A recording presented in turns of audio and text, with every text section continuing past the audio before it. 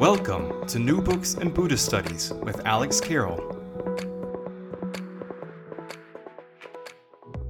Today I speak with Dr. Richard Solomon about his book, The Buddhist Literature of Ancient Gandhara, an introduction with selected translation, published by Wisdom Publications. The Gandharan Buddhist texts are the oldest Buddhist manuscripts ever discovered. Richard discusses his pioneering research on these fascinating texts, how the then obscure Gandhari language was deciphered, the historical context from which these texts emerged, and the Gandhari influence on other parts of the Buddhist world. I hope you enjoy the conversation. Richard, thanks for coming on the podcast. Okay, glad to be here. What was the inspiration behind this book? What audience was it written for? The book was intended to what I call mainstream the project and the material that I've been working on for over 20 years. That is the Gandharan manuscripts. I and my collaborators have published a large number of books and articles, but mostly of a highly technical nature for academic specialists and philologists and so forth. And I was also interested in making this material more available, more comprehensible to a wider audience, including academics, non-academics, any what are just called the Buddhist audience, broadly speaking. All right. And what exactly are the Gandharan Buddhist manuscripts? This is a type of manuscript that has only been discovered within the last 20 years. They come from a region that in antiquity was called Gandhara, which corresponds approximately to northern Pakistan and eastern Afghanistan in modern geographical terms. And these manuscripts date from between approximately the 1st century BC to the 3rd century AD. And they're the literature of a major aspect of Buddhism in antiquity, that is Gandharan Buddhism. That Gandharan Buddhism was previously known to academics and I think other people from other manifestations, mostly the famous school of Gandharan sculpture, which is seen in major museums all over the world, and also, at least among specialists, from Buddhist inscriptions, especially inscriptions on statuary and on reliquaries and other objects, stone and metal objects. But the literature of this aspect of Buddhism, this regional manifestation of Buddhism, was virtually unknown until, as I said, about 22, 23 years ago.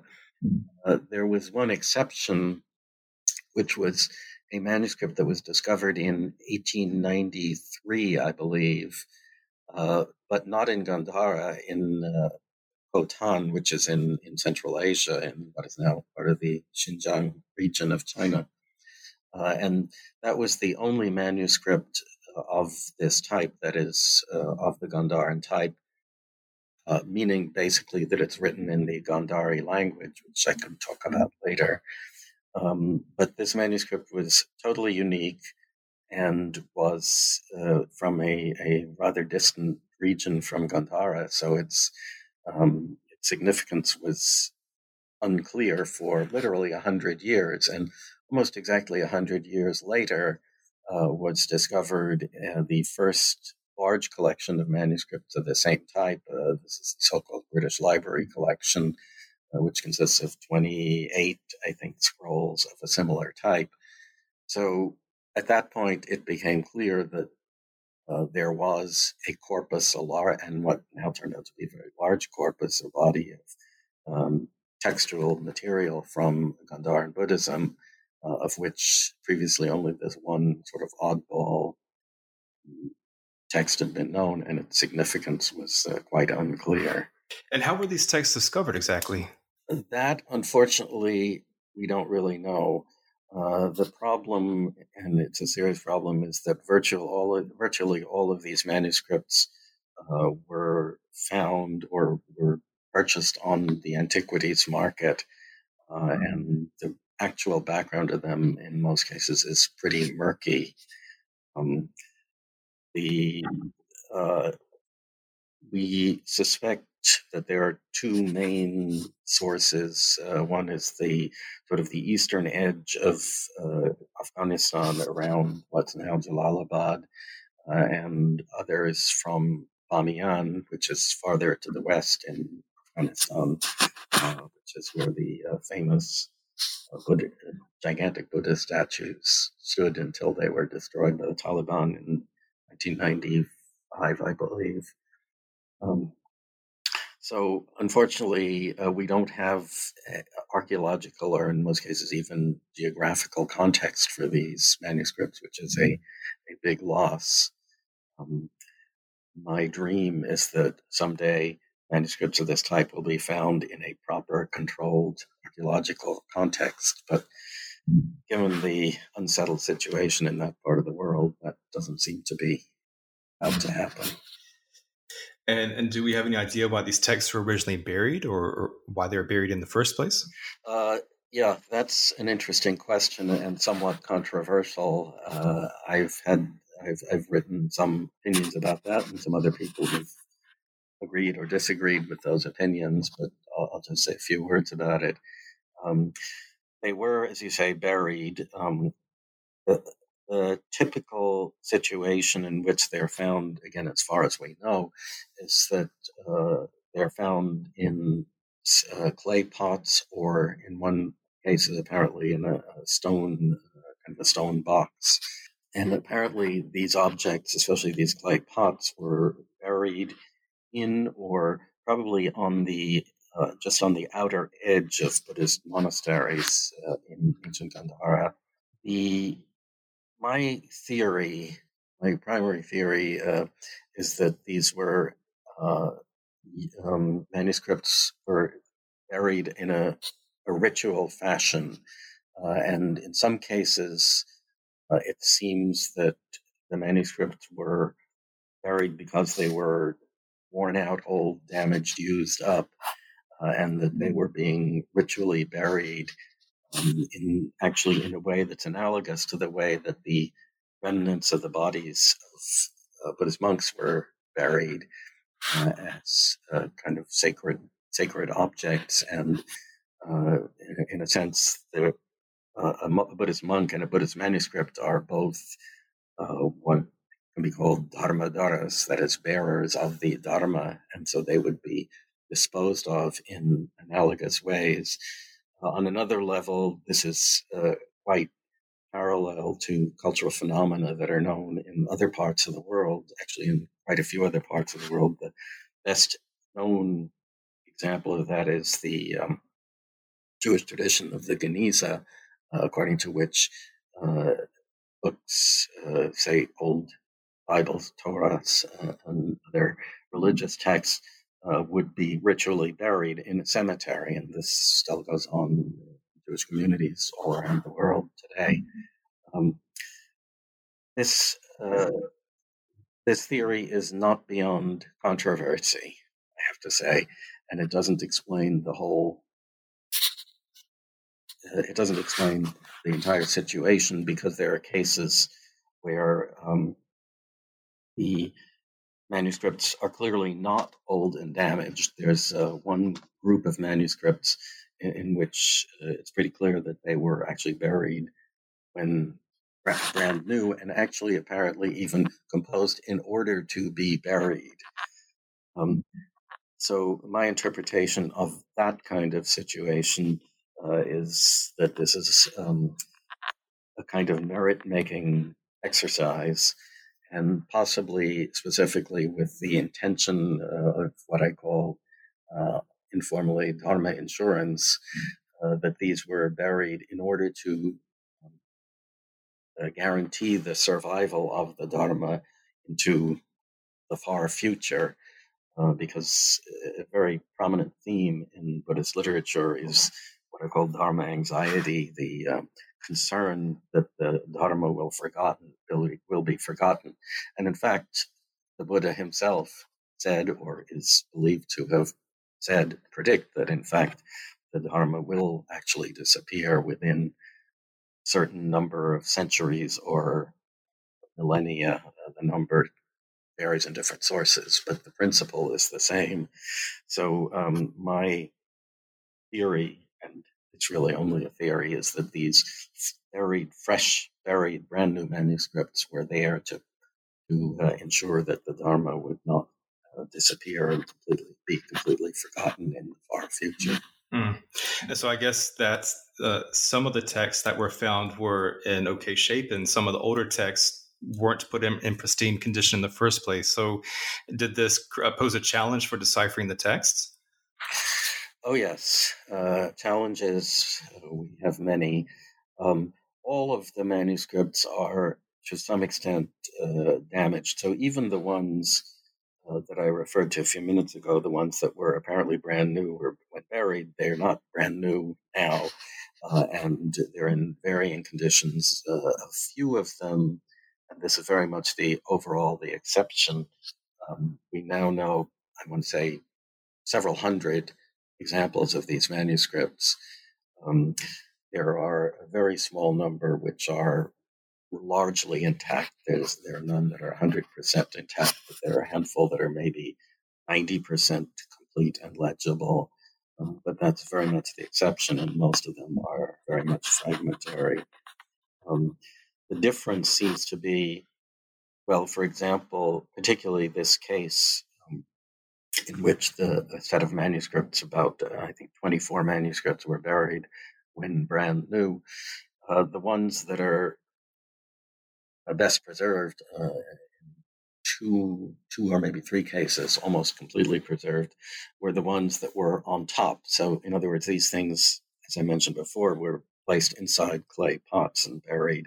Mm-hmm. So the manuscripts that are on top are usually in very good condition. The ones that are on the bottom have been compressed and, in most cases, have just disintegrated. By the way, I didn't say most of the manuscripts that I'm talking about were written on birch bark. And birch bark is, when new, very flexible and tough and strong and durable. When 2,000 years old, it's extremely fragile. So even the weight of the other manuscripts, scrolls on top of the lower scrolls, crushes them. In some cases, we just have a hopeless mess of fragments. And what script were these documents written in? What language were they written in? Okay, script and language. I can talk about that at length. That's how I please feel free into that. Kind of my comfort zone. The script is called Kharoshthi. The language is called Gandhari. So, and there's some flexibility. Sometimes they're referred to as the Kharoshthi documents. Sometimes they're referred to as the Gandhari documents. And non-specialists get confused about this because it seems to imply that there's some difference. But in fact, those are interchangeable terms. The Gandhari language is always written in the Kharoshthi script. The Kharoshthi script is almost always used to record the Gandhari language. So almost comes to virtually the same thing. Kharoshthi script is the script that originated and was used in the Gandhara region and in some surrounding regions. The first example, the first specimen we have of it is from the time of Ashoka, the Ashokan rock edicts, which date to about the middle of the 3rd century BC. Excuse me. The Kharoshthi script is very different from all of the other Indian scripts. Let me just briefly back up and explain that. In ancient India, there were two main scripts. One was Kharoshthi, which was regional script of the Northwest, that is Gandhara, and the other was Brahmi, which was the script which was used everywhere else in India, and which is the parent of virtually all of the modern scripts of India. Kharoshthi died out in around the 3rd or early 4th century AD and has no descendants. Another way it's different is that Brahmi is written from left to right, like all of the modern derived Indic scripts, whereas Kharoshthi is written from right to left, like the Semitic scripts like Hebrew and Aramaic and Arabic. Khuroshi script is believed by most experts to be derived from Aramaic script. And by the way, I agree with that, but there are some people who have some doubts about it. It's a pretty clear derivation. The Aramaic script has a long and interesting and complicated history. It originated in essentially what's now part of Syria, and through accidents of history, really, it spread out over far into many parts of the world, including into Asia, as far as the borderlands of India. So apparently what happened is that sometime before the time of Ashoka, which are the earliest specimens, we don't know how much before that, the Aramaic script was tweaked or adjusted or adapted to represent Indian languages, which involved adding a fair number of characters, since Indian languages have more consonants than Semitic languages like Aramaic. But that's all pre-documented period, but it's pretty clear that's what happened. So that became the script used to represent the local language of the northwest part of the subcontinent. And that local language was Gandhari. So let me say a few words about that. Gandhari is, I would say we could call it a daughter of Sanskrit and a sister of Pali. What that means is that it belongs to the language family called Indo-Aryan, of which the early specimens are Sanskrit and related dialects, and the derivatives are Pali, various Prakrit dialects, and among others, Gandhari. So Gandhari language, before the discovery of these documents, was, I would say, a partially known language. We knew it primarily from inscriptions of the type that I mentioned earlier. We have now many hundreds of Buddhist inscriptions, and those have been studied since the 19th century. The Khuroshi script, I'm just backing up for a minute, was deciphered in between about the 1830s and the 1860s on the basis of the inscriptions of Ashoka, and also on the basis of mostly from coins of the Indo-Greek kings, where their coins were bilingual. So on the front they would have the name and titles of the king in Greek, and back on the reverse, on the backside, they would have the same text in the Gandhari language and Khuroshi script. So that was our Rosetta Stones that revealed the language and the script. But what that meant is that we had in the Gandhari language a limited knowledge. And we still have a limited knowledge, but it's much less limited now since we found the manuscript. We have these coins which have a very limited vocabulary, name of the king, his titles, and so forth, maybe his father's name. And from the inscriptions, most of which are fairly short and kind of stereotyped contents.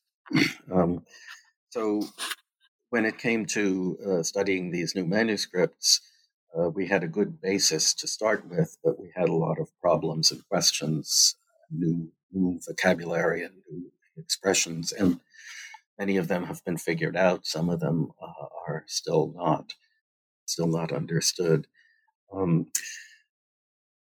The Gandhari, as I said, is closely related to Sanskrit and to Pali and to other pre-modern Indian languages. And of course, that provides all kinds of clues in determining, figuring out obscure words or difficult passages and so forth. But it doesn't solve all of the problems. And one of the real problems, but also really interesting things about the Gandhari language is that it never underwent the kind of standardizing process that Sanskrit and Pali and languages like English and French and Latin and Greek have undergone in their histories, which is to say, a process, not so much a linguistic as a historical and social process, according to which a standard form is established as the correct formal written language. English also. This was done by the dictionary makers in the previous centuries. That never happened in Gandhara. It would have happened, in my opinion, had Gandhara continued to be a great center of Buddhism as it was in antiquity. But as history would have it, Buddhism withered and gradually died out in the Northwest. So it didn't become its Buddhism, Gandharan Buddhism and its literature didn't become canonized and standardized and formalized the way Pali and Sanskrit Buddhist literature was. So the upshot of this is Gandhari is what I call language in the rough, as opposed to the smoothed, regularized, polished languages like Sanskrit. And what that means specifically is that it's kind of like English before the standardization of modern orthography. The same word as in Old English texts, pre-modern English texts, can be spelled 2 or 3 or many different ways, and that happens all the time in Gandhari. For instance, the word for "and" has, I think, 10 or 11 recorded different spellings, a single monosyllabic word. So that's just an example of the kind of peculiarities and problems and interesting kinks and quirks of the Gandhari language. And so when you discover these texts, you've this language Gandhari is only partially attested. We have an understanding of this language from a handful of sources. You said the language itself is highly variable because it's unstandardized, so there's many different spellings. So when you first saw these texts, did you think this was an insurmountable puzzle to figure out? And if so, how did you actually start to decipher the texts? Okay, good question. This all started in, I believe, 1995, when the British Library purchased the first group of these manuscripts, 28 scrolls, and I was called in to examine and evaluate these manuscripts. This was mainly on the basis of the fact that I had edited and published a lot of the Buddhist inscriptions previously in Buddhist inscriptions in Gandhari language. So I went over there in 95 and had a preliminary look. First thought was that, this is going to take me a long time. Well, the whole thing grew and grew and grew in volume and in character, and now it turns out it's going to take a great many people a very long time to work out all of these. But the starting point was, I focused on some of the better preserved, more legible manuscripts, and first just looking for familiar words. And even that was not so easy at the beginning. One reason is that in this language, word divisions are not indicated. It's just everything written, continuing writing. So even picking out the words is something you have to work on first step. So I went looking for familiar words, and particularly I looked for repeated patterns, which are often very helpful in this kind of work. And I found a couple of texts had repeated lines or repeated phrases or repeated verses. And then those things are easier to locate and look up. When I say look up, I mean looking for parallels in these similar texts in Pali, Sanskrit, other languages, Chinese, occasionally Tibetan. And this is going on in the mid-90s, before we have all the search tools that we have nowadays. So I was still working from dictionaries and printed concordances and so forth. But the first breakthroughs were two texts where I found familiar wording and was able to locate parallels, in one case in Pali, in the other case in Sanskrit. And then by comparing, for instance, there would be words like that were not at all obvious in their Gandhari form, but I could see where they fit in the Sanskrit or Pali. Then I could make the connection, and then that tells me something about the differences or peculiarities of the Gandhari language with regard to a particular word or a particular sound correspondence with the known languages, and then building up from those clues one by one. We're now, choosing my words carefully, have a much better knowledge of the Gandhari language than we did 20 years ago, but we do not have a complete knowledge. There are still questions. And let's step back for a moment and talk about the general context of Gandhara. I think many armchair Buddhists and non-specialists might actually be surprised that at one time Buddhism flourished in Central Asia. Could you talk about how Buddhism came to ancient Gandhara in the first place? I know what you mean when I tell people, non-specialists, that these are Buddhist manuscripts from Afghanistan. That raises eyebrows right then and there, and except for people who remember about the Bamiyan Buddhists in Taliban, most people find it a little surprising or weird that Afghanistan was in antiquity a Buddhist country, but it was, and in fact, it wasn't some sort of obscure outpost of Buddhism. It was one of the major centers of Buddhism. Of course, it wasn't one of the original centers of Buddhism, and I think your question implied that Buddhism originated quite far off in the northeastern part of India, many hundreds of miles from the Gandhara region. But of course, Buddhism spread in its early centuries around India and South Asia. It appears from the limited data we have from about the early period, it would seem that Buddhism spread to the Gandhara region in the time of King Ashoka. I think I mentioned before the earliest documents that we have, relevant documents, are the rock inscriptions of Ashoka in the middle of the 3rd century BC.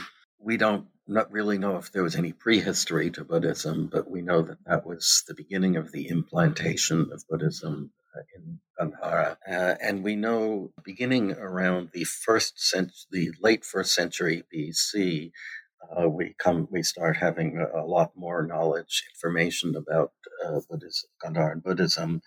We have inscriptions, artworks, and archaeological remains beginning in that period and becoming very abundant in, I would say, between the 1st and the 3rd century AD was the golden era of Buddhism in Gandhara. And that can be explained historically on the basis of what was going on politically in that part of the world, which was at this point in history, as, by the way, at many points of Indian history, there were a series of invasions of nomads from Central Asia, generally called the Scythians and the Kushanas and other Central Asian groups, who filtered in through Khyber Pass and other passes in the area into Gandhara proper, which is now northern Pakistan, and established various kingdoms and eventually the great Kushana Empire in the 1st to 3rd century AD. And these invaders typically and apparently very enthusiastically embraced Buddhism, and that can be explained on one level by as a way of legitimizing and nativizing their rule over the indigenous Indian population. It can be explained on another level by the fact that Buddhism is in a universalist religion, which is happy to accept followers and converts, regardless of their nationality and so forth. So, what happened, for whatever reason, these new empires in the Northwest became very generous and enthusiastic patrons of Buddhism and supported Buddhist monasteries with very generous donations. And in that period, Gandhara became one of the major centers of Buddhism throughout the Buddhist world in general. That all came to an end or began to decline after the fall of the Kushan Empire in the 3rd century. I often try to imagine what would have happened if Buddhism had not declined in Gandhara. It would have remained one of the great centers of Buddhism. And in that case, we would have all of these texts neatly preserved and edited and standardized and formalized like the Pali Canon, and I wouldn't be tearing my hair out over these obscure words. But that's not the way it turned out. And so you talk about how Gandhara wasn't just a geographical outlier in the Buddhist world, it was actually the center of Buddhism in the ancient world. Do we see any sort of Gandhari legacy in later periods of Buddhism or in modern expression of Buddhism? Well, yes. By the way, if I said the center, I didn't mean what I said or meant to say, that Gandhara was one of the major centers of Buddhism in the South Asian world at the time we're talking about. There is no direct legacy of Gandharan Buddhism. Texts were literally forgotten, lost and forgotten until recently rediscovered.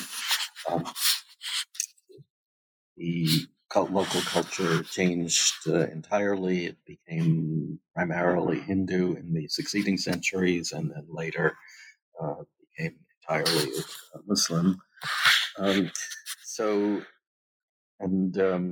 When I travel in that part of the world and tell people it was part of the Buddhist world, they are surprised, often, to say the least. But there is another angle, which is quite important, because it's now becoming clearer. In fact, I think it's now indisputable that Gandhara was what I call the springboard for the spread of Buddhism into other parts of Asia. Specifically, what happened is that these nomadic empires had connections of various kinds with what is now Central Asia. And what I'm referring to mostly there is, again, the region of Xinjiang, which is the northwest edge of the modern PRC. So that area became Buddhist in the period that we're talking about, and that in turn led to the spread of Buddhism into China and eventually into Korea and into Japan. What happened, or what we know about, is that a lot of scholars have studied the earliest Chinese Buddhist texts, that is to say, Buddhist sutras and other Buddhist texts that were translated into Chinese beginning in about the middle of the 2nd century, earliest specimens that we have. Several decades ago, a few scholars noticed that the way that Indian names or Indian terms were rendered into Chinese, that is by way of transliteration, often in these early translations didn't correspond to the forms that we're familiar with from Sanskrit and Pali, but in fact corresponded more closely with the corresponding forms of the words in Gandhari, that is, the Gandhari language as then known from inscriptions and so forth. So this led to something that became known as the Gandhari hypothesis, according to which the early translations, or at least some of the early translations, were not based on Sanskrit originals, which was the previous assumption, but were based on Gandharan originals. So this is something that was developed, I think, in the 1930s and so forth. But of course, at that time, the Gandharan original texts were simply a hypothesis, something that didn't exist. When Gandharan Buddhist literature was rediscovered, beginning in the 1990s, and ongoing still today, the Gandhari hypothesis became something more grounded in a reality, and the situation is still a little bit complicated, but basically we have a few cases where there are really clear and direct correspondences between Gandhara texts that we now know and early Chinese Buddhist translations. So the implications of this, I'm just talking about texts and languages and manuscripts, but the implications of this is that Chinese Buddhism, the earliest manifestations of Buddhism in China, came from, or at least were largely influenced by missionaries, if I can use that term, who were coming from the Gandhara region and bringing manuscripts in Gandhari language, which were then translated into Chinese. So you could think of, I have used the term springboard for the expansion of Buddhism into East Asia with regard to Gandhara. And then let's talk about the content of the texts themselves. What texts are there within the Gandhara manuscripts, and how many individual compositions are there in general? It's hard to give exact examples because we're dealing with fragments and complex situations. Estimates have been made. I don't remember the exact numbers, but the number of different texts is, well, in the hundreds, in the low hundreds. The number of fragments, again, depending on how you define a fragment, is in the small or large hundreds. What kind of texts? All kinds of texts. For practical purposes, I like to divide them into two types of texts, not in terms of genre, but in terms of their status, our knowledge of them. There are paralleled text and unparalleled text. By paralleled, I mean texts which have more or less direct parallels in Sanskrit, Pali, Chinese, etc. So, for instance, we have manuscripts of many sutras. So I don't know the number offhand, several dozen at least sutras. For instance, one that comes to mind is the Shramanyapala Sutra, which is, I mentioned that it's a very well-known text in Sanskrit, Pali, etc. Many other versions. So we have many dozens of sutra texts. We have very little in Vinaya texts. I'm thinking in terms of the three main divisions, the so-called three baskets of Buddhism, that is Sutra, Vinaya, and Abhidharma. Vinaya texts are very minimally recorded.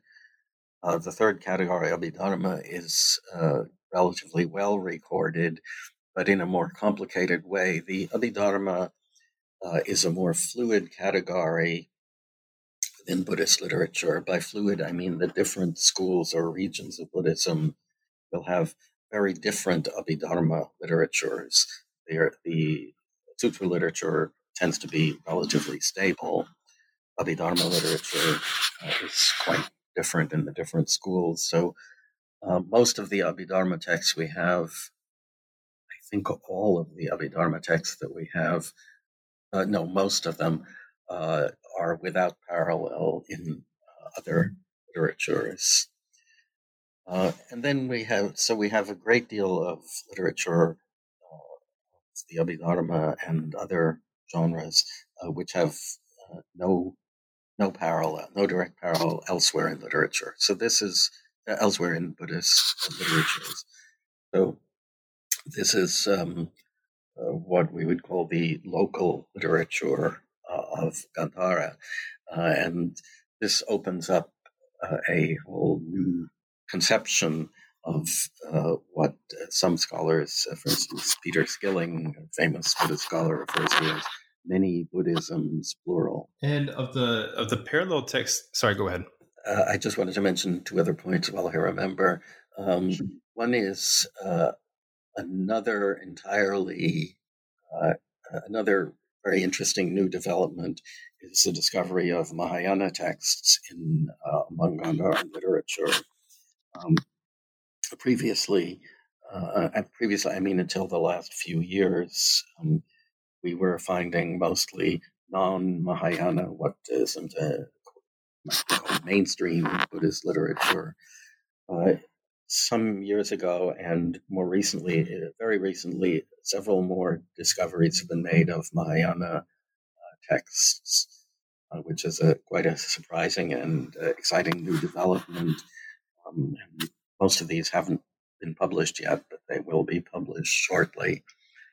The origin of the Mahayana, both in terms of its period, its location, and its doctrines, has been a huge mystery in the history of Buddhism.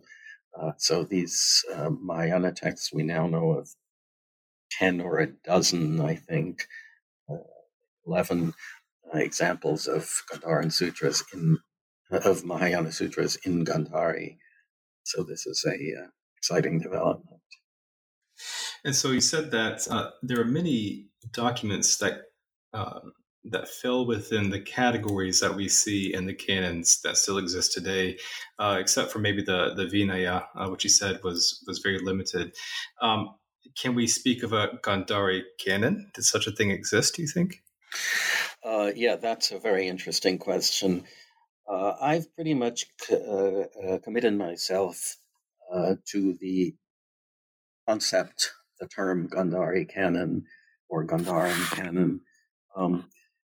I think we have a sufficiently large and diverse body of manuscripts, Buddhist manuscripts, that we can assume that it's still the tip of an iceberg. I mean, whatever we have now, and it's several hundred texts, but it's still undoubtedly only a fraction of what there actually was.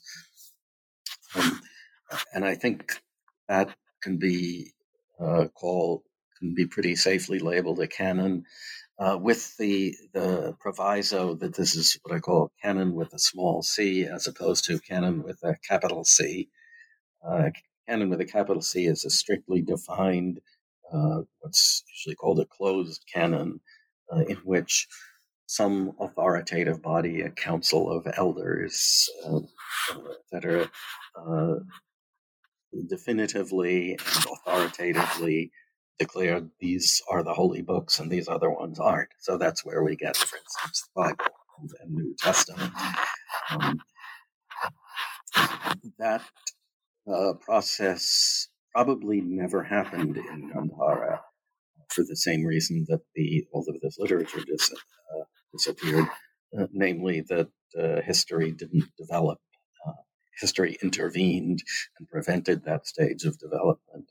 So I think there was a canon of the small c type, meaning a body of literature that was recognized by the people who learned it, wrote it, copied it, was recognized as authoritative, true. In Buddhist terms, that it would be considered as Buddha Vachana, the words of the Buddha. But we have no evidence that it was ever strictly fixed and recorded. and standardized and defined in the way that, for example, the Pali Canon is defined, a canon with a capital C, in a form and a scope that was specifically defined at a particular historical period. I like to think of the Gandharan case as really analogous to the Dead Sea Scrolls situation. In the Dead Sea Scrolls, we have manuscripts of nearly all, or at least fragments of nearly all the books of the Hebrew Bible or Old Testament. But we also have many other texts which might be called paracanonical or semi-canonical or possibly canonical, so that it's a similar situation in which the canonical material was all there, but not clearly defined and codified and delimited. I think that's very much the situation that we have in Gandhara in the period concerned. And going off the dates that you previously mentioned, I assume that this is after the period of pre-sectarian Buddhism, especially with the Mahayana texts that you said were discovered within the documents. Can we say that they were affiliated with one school or another, or what was the situation then? Yeah, the sectarian affiliation is a sticky business in the history of Buddhism. The tradition tells us that there were 18 Nikayas, schools or traditions. The textual literature, such as we have, doesn't line up very clearly with those 18 schools. What we look at, historians of Buddhism look first at the inscriptions. And of those 18 schools, a minority, maybe half or less than half, are actually represented in inscriptions. When I say represented in inscriptions, what I mean is typically these inscriptions from Gandhara and other parts of the Buddhist world record donations by kings and royalty or just by ordinary followers. And they usually specify that this is a gift to the acharyas of such and such a school. For Gandhara, we have references to approximately five different schools in various inscriptions from the Gandhara region. It's very hard to line these up with specific schools. There is one major exception, which is that we do have evidence that some of this Gandhari material was connected with the Dharmaguptaka school. That's mainly because the manuscripts were found inside a clay pot, as I mentioned earlier on, and the clay pot actually has one of these donative inscriptions, and it says right on the pot, this is donated to the Dharmaguptaka acharyas of the Dharmaguptaka school. So that's a pretty good clue, but it's not proof. We also have in one of the manuscripts inside that pot is a commentary on a sutra called the Samhiti Sutra, one of the very important sort of fundamental sutras, or foundational sutras, they're sometimes called. And the way that commentary is constructed is very different from the Sanskrit and the Pali versions of the Samhiti Sutra, but it's almost identical to the Chinese version of the Samhiti Sutra, and that Chinese version is known to have belonged to the Dharmaguptaka school. So that's a kind of the confirmation that this batch of manuscripts, which is not the whole corpus by any means, but that it belonged to the Dharmaguptaka school. But we have very little clarity on the many other manuscripts as far as their school affiliation is concerned. At a guess, they're likely to be connected with Sarvastivada in school because that was very prominent in Gandhara, as we know from inscriptions. But broadly speaking, lining up the schools and the manuscripts in Gandhara is a sticky business. And have any other Buddhist Gandhari texts been found since the initial discovery in the 90s? Yes. Yeah. This has been ongoing. The first group, as I mentioned, was purchased by the British Library in 1994, I believe, or 1995. So that was a group of a couple of dozen plus manuscripts. Since then, there have been 5 comparable collections have become available, have been bought by institutions or individuals, made accessible to scholars. So 4 or 5 other collections of similar scope, and there seem to be more out there. So the total number is well up in the hundreds, as I said before. And so I guess you think it's likely that other texts will come to light in the coming decades then, or what's your take on that? I wouldn't be surprised. I'm somewhat hopeful that there's more where it came from. And I want to ask you, do you have a favorite text that you personally find interesting or intriguing for whatever reason? In a way, for some reasons, partly sentimental reasons, the first text that I actually identified and understood is the in the British Library collection is a poem, sutra in poem form, called in English the Rhinoceros Sutra. So that was the first text that I really understood, and it was the first text which I published an edition of in 2000. It's also known in Pali and other versions, but it's about leading the solitary life, and uses the refrain of every verse is "wander alone like the rhinoceros," because the Indian rhinoceros is a solitary animal as opposed to herding animals. So the message of it is not to waste your time in sort of trivial chit chat and unpredictable social engagements, but be by yourself and pursue worthwhile things, meditation, learning, and understanding. So being a fairly severe introvert myself, I can relate to that. Skip this. I like that. And where will your work on these manuscripts take you next? What's on your research agenda? My agenda is long. I recently retired. I'm saying that with air quotes because my retirement has been something of a failure. I'm still working full-time or more than full-time, just not getting paid anymore. And so, part of that, I actually set down on paper my priorities, my bucket list, as it were. And so there is something like 4 books and 15 articles on that bucket list. So wish me luck with that. But my work is, most of it is directly on or governed by these manuscripts. There's one manuscript of this type in the Library of Congress in Washington, D.C., which I actually got the opportunity to visit, have a close look at a couple of months ago.